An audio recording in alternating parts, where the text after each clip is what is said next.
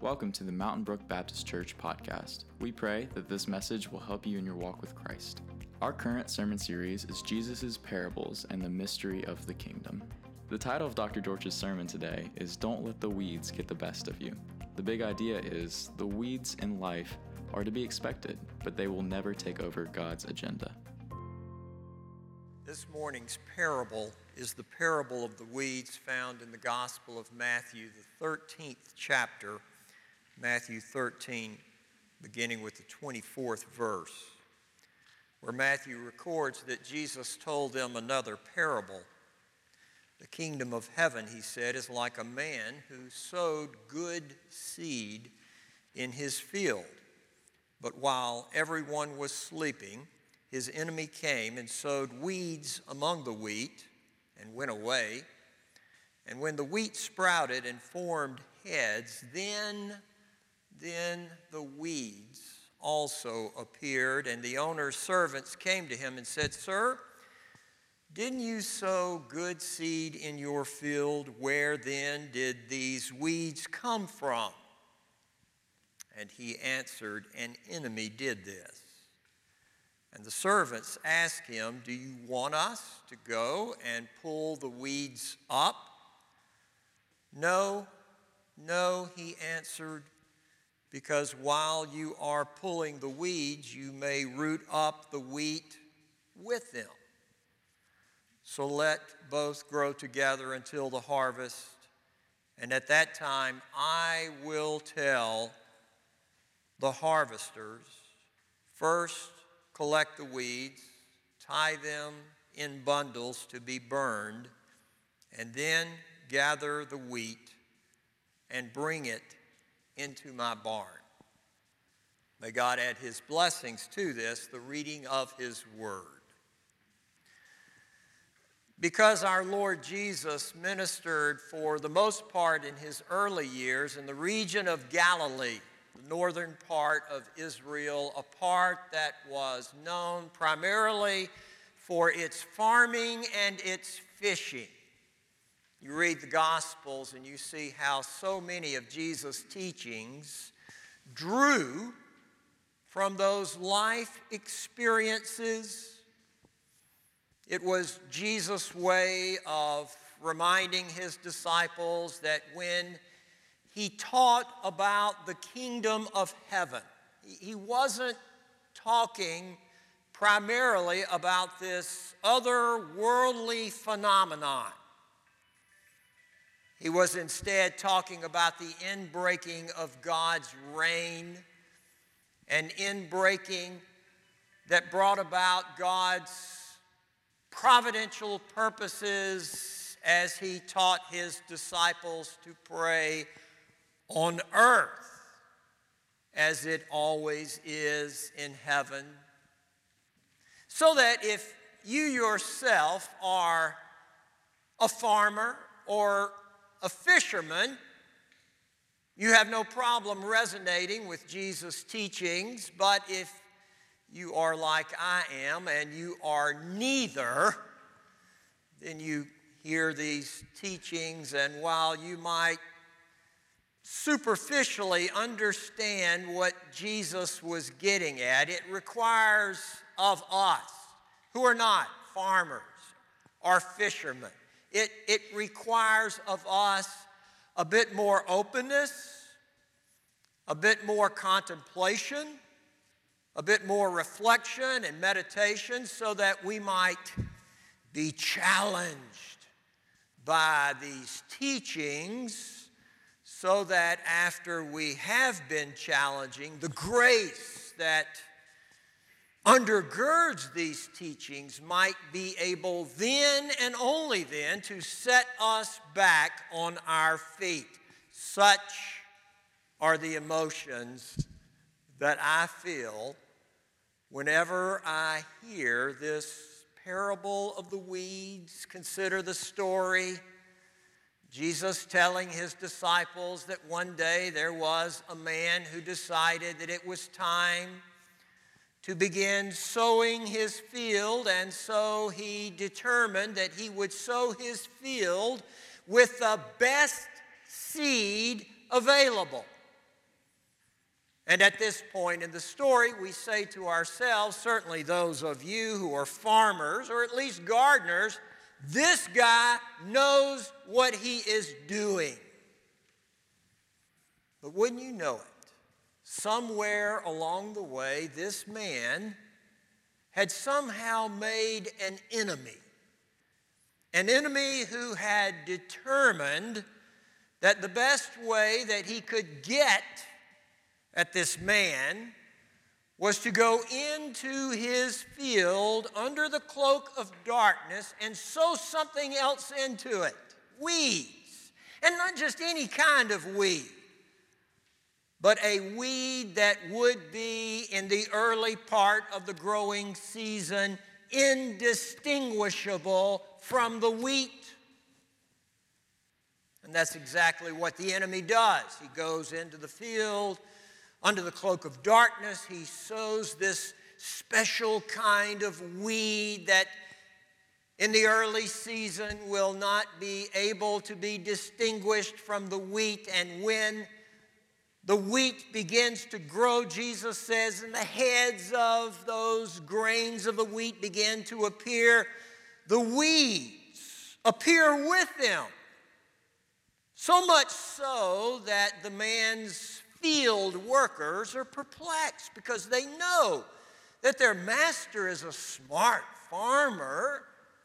He would never have done such a thing, sowing weeds into a field that was intended to bring about a harvest of wheat. And so they approach their master. Where did these weeds come from? There is a part of them that wants the master to know that they in no way have sabotaged their master's intent, but the master is not concerned about his workers. He knows where these weeds have come from. Without hesitation, he says to his workers, an enemy has done this. Not only is this man a smart farmer, he is wise in the ways of the world. He knows that there is evil in this world. There are those who cannot stand to see other people prosper and who will go to any length necessary to sabotage them and to do them in, so that when the workers hear their master's explanation, an enemy has done this, they reasonably ask of their Lord, do you want us to pull them up? Which is what farmers and gardeners do they not? They pull up the weeds. No. The master says, let them grow together.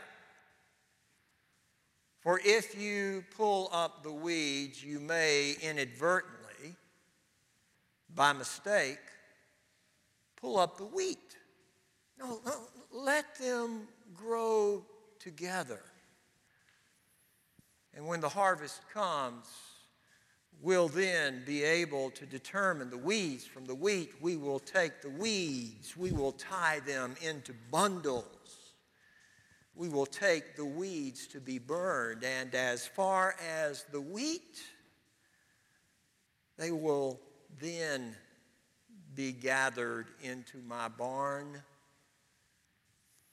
What Jesus wants his disciples to understand is the simple truth.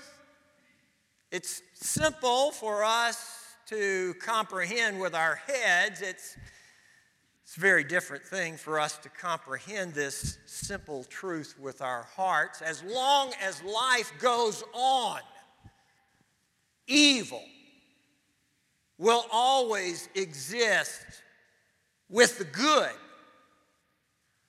so that God's call for us in the meantime is to be patient, to let both grow together, and to understand that in the process, the evil will not triumph over the good, And the enemy will not prevail over the master. And as for us, we must not let, as workers in God's field, we must not let ourselves become perplexed or exasperated over all that the enemy does to distract us and to disturb us and to do us in. One of the reasons that this teaching of Jesus challenges me is because I fancy myself a weed puller. I get paid to pull the weeds that the enemy has sown. And my inclination is when I see something that is not right, that appears to me to be contrary to the purposes of God, my inclination is to speak against it and to do something about it and to uproot it. And so this teaching of Jesus, no. Let them grow together. To be patient is to recognize that God is in control, that His sovereign purposes will not be frustrated, and to believe that in the end God's will shall remain supreme. How many times have we seen where well-intentioned souls had taken it upon themselves to do some weed pulling, and in the process uprooted some precious wheat, standing in the way of all that God intended to do, serving, in effect, the purpose of the enemy? How much better to trust our lives to God in the confidence that only God knows the hearts of His human creation, and only God can change those hearts to be the kind of people that God, in His mercy and His grace, ultimately intends for them to be. When I read this parable, it challenges me because I consider myself to be a weed puller, and you pay me to be a weed puller in part when the truth of the story and the truth of the gospel is that only God knows any of our hearts. And it is the grace of God that when we open our hearts to it, changes us into the kind of people who live productive lives for the kingdom. Someone who helped me understand this parable was a teacher of preachers named Fred Craddock, and I have mentioned Craddock before, teacher of preachers at Emory, passed away some years ago, but known among preachers for his poignant and powerful stories and his allusions and his commentaries on text. He was a New Testament PhD, and I found his take on the parable of the weeds most helpful. Craddock invites us to take out some old pictures of ourselves and to study those old pictures. And Craddock says to us, in effect, I bet some of you look pretty weedy in those old pictures. And I thought about it in my own life, and Truth of the matter is, I can recall a season in my life when certainly I might have looked more weedy than I would have cared to admit. And truth be told, probably some of you were right there with me, I dare say. Most of you, no, I'll go so far as to say all of you at some point in your life, as was I. A little bit weedy, I bet some of you, Craddock invites us to recall. I bet some of you were the kid that the parents of other children didn't want their kids playing with you on the playground because you had a reputation of being a little mean. Some of us can resonate. Craddock says, I bet some of you, as you look at the picture of your old you, I bet some of you can see yourself reflecting back to that time that you were the child that the coach on your softball team or your baseball team or your basketball team was encouraged by the parents of the other children to cut. We don't need that child on our team. Some of us can identify with that. I bet some of you, Craddock says, can look at your picture and remember how you were the boy that some girl's father told her to dump.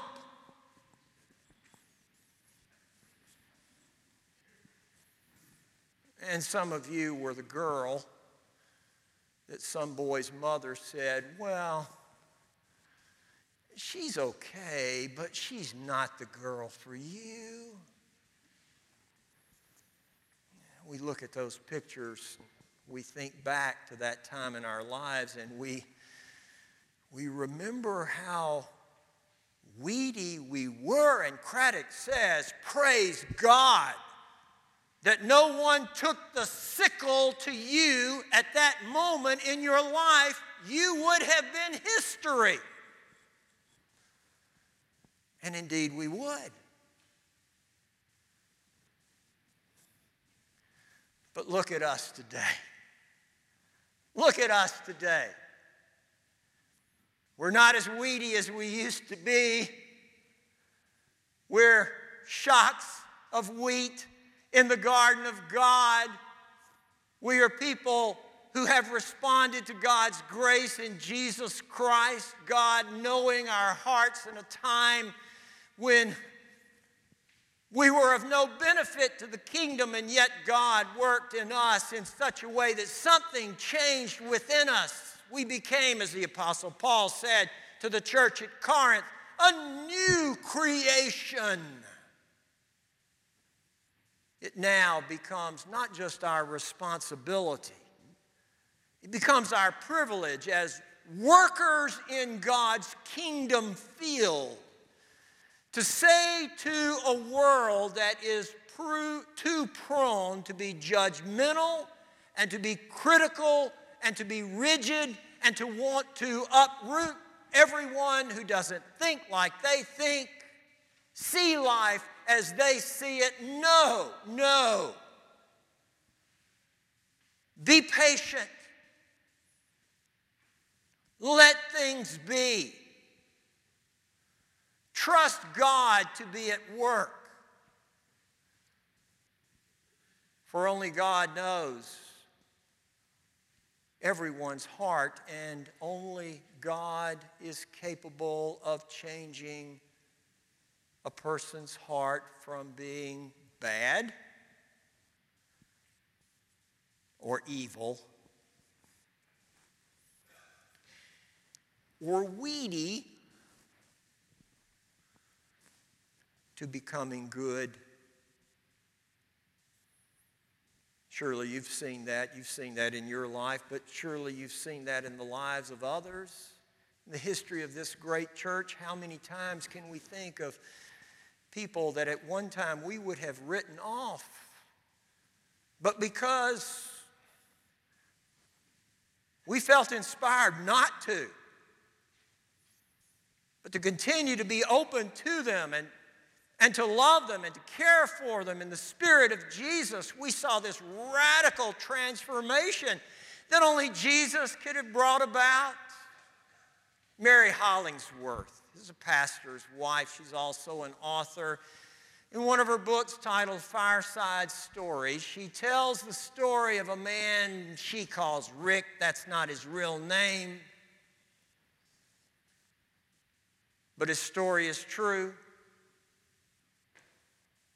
It was at a time when her husband and she were involved in a congregation down south, in a part of the South where people who are not fully affiliated with the church can appear a little weedy. Certainly this fellow Rick was that kind of person. He chewed tobacco, and his language was a little salty, but he loved to play softball, and so the church that Mary's husband served, they had a softball team, and some of the fellows in the church decided that Rick was a great high school baseball player. We need him on the softball team, and you know how that goes. There was a season when Mountain Brook Baptist Church had a softball team, and I'm sure that this church, like every church, had a rule that if you play on the church softball team, you got to come to church. That's why Sunday night church existed, to get the Ricks to come to church so that they could play softball on the church softball team. I've been there. Just come on Sunday night. Well, Rick came on Sunday night so that he could play softball with the church softball team. And it came time for Vacation Bible School. We just finished a great Vacation Bible School this year here at Mountain Brook Baptist Church, and what a formative time that is in the life of children, to be able to introduce them to God's love. And it just has a way of doing a gracious work in everyone who's a part of it. Just those of you who are teachers and workers this week, to see God at work, it's just such an exhilarating thing in the life of a church. Came time in their church for Vacation Bible School, and in their church, every VBS involved some kind of play. And so Mary, the pastor's wife, thought it would be a good idea to get Rick to be a part of the play. It was her way of trying to get him more involved. Pastors' wives, they can be devious in a good kind of way. She wrote the play, and so she cast all of the characters. And guess, I told you she was devious in a good sort of way. She cast Rick as Jesus, knowing that God has a sense of humor, and so did all of Rick's friends who were a part of the church. He didn't want any part of it, because truth be told, he didn't know a lot about Jesus. But his friends just continued to pick at him, and so finally, sort of in the form of a dare, he said, I'll do it. And he took the role seriously, Mary said. He took the role seriously, learned his lines. Big night came. Sanctuary was packed. There was Rick playing Jesus. Y'all get out of here. You made my father's house a den of thieves. Now y'all go on and scat. It's that kind of production. But it was effective.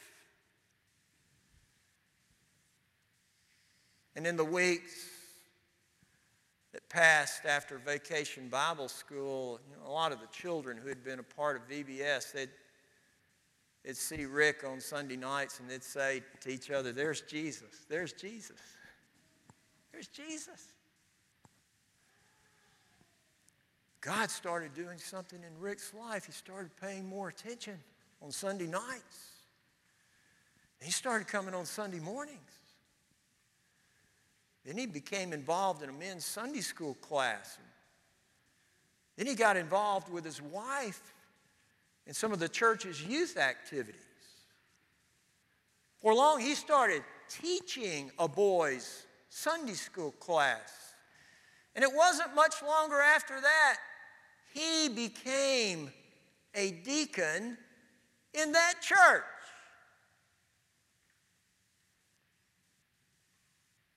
And to think,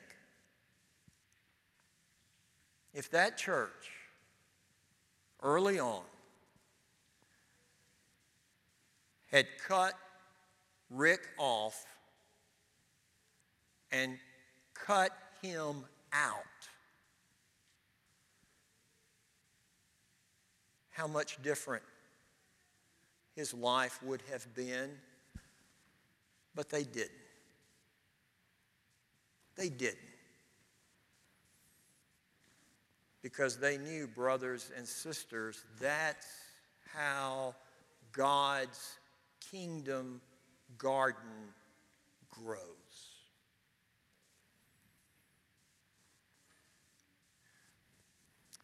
So be patient. Yes, the enemy is at work. We see it every single day. And yes, there are people that exasperate us and frustrate us because they just strike us as being too weedy.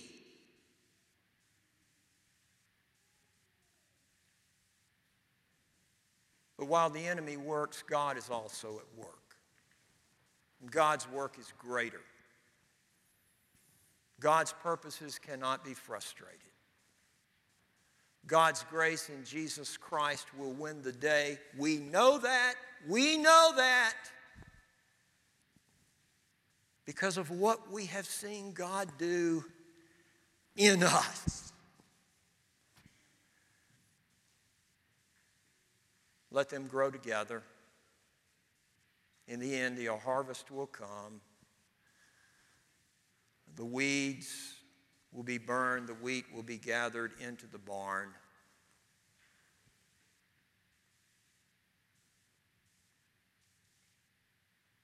Trust God to continue to work in your life and through your life as only God can, so that when the day of judgment comes, you will know without question where you will stand. And if you're not sure when that day comes, where you will stand, weeds or wheat, thank God that there is still time for you to open your heart to His grace in Jesus Christ. So when that day comes, you will.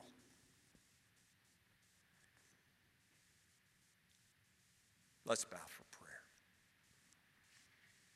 We thank you, God, for that blessed assurance that helps us to know that we are your people whom you have called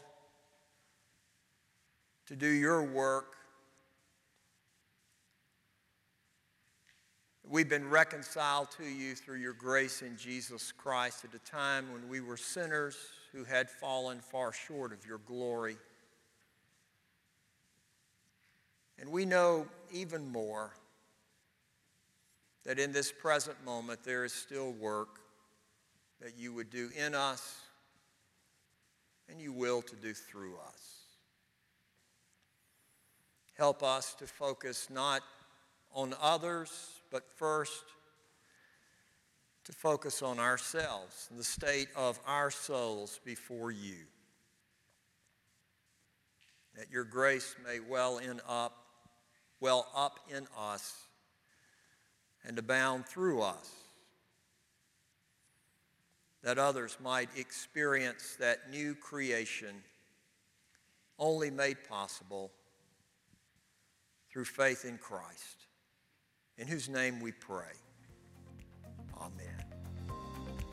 Thank you so much for joining us today. We pray that today's message brought you hope as we continue to love God and live with grace and generosity. Be sure to check back here for more podcasts. And as always, go out and do the Lord's good work.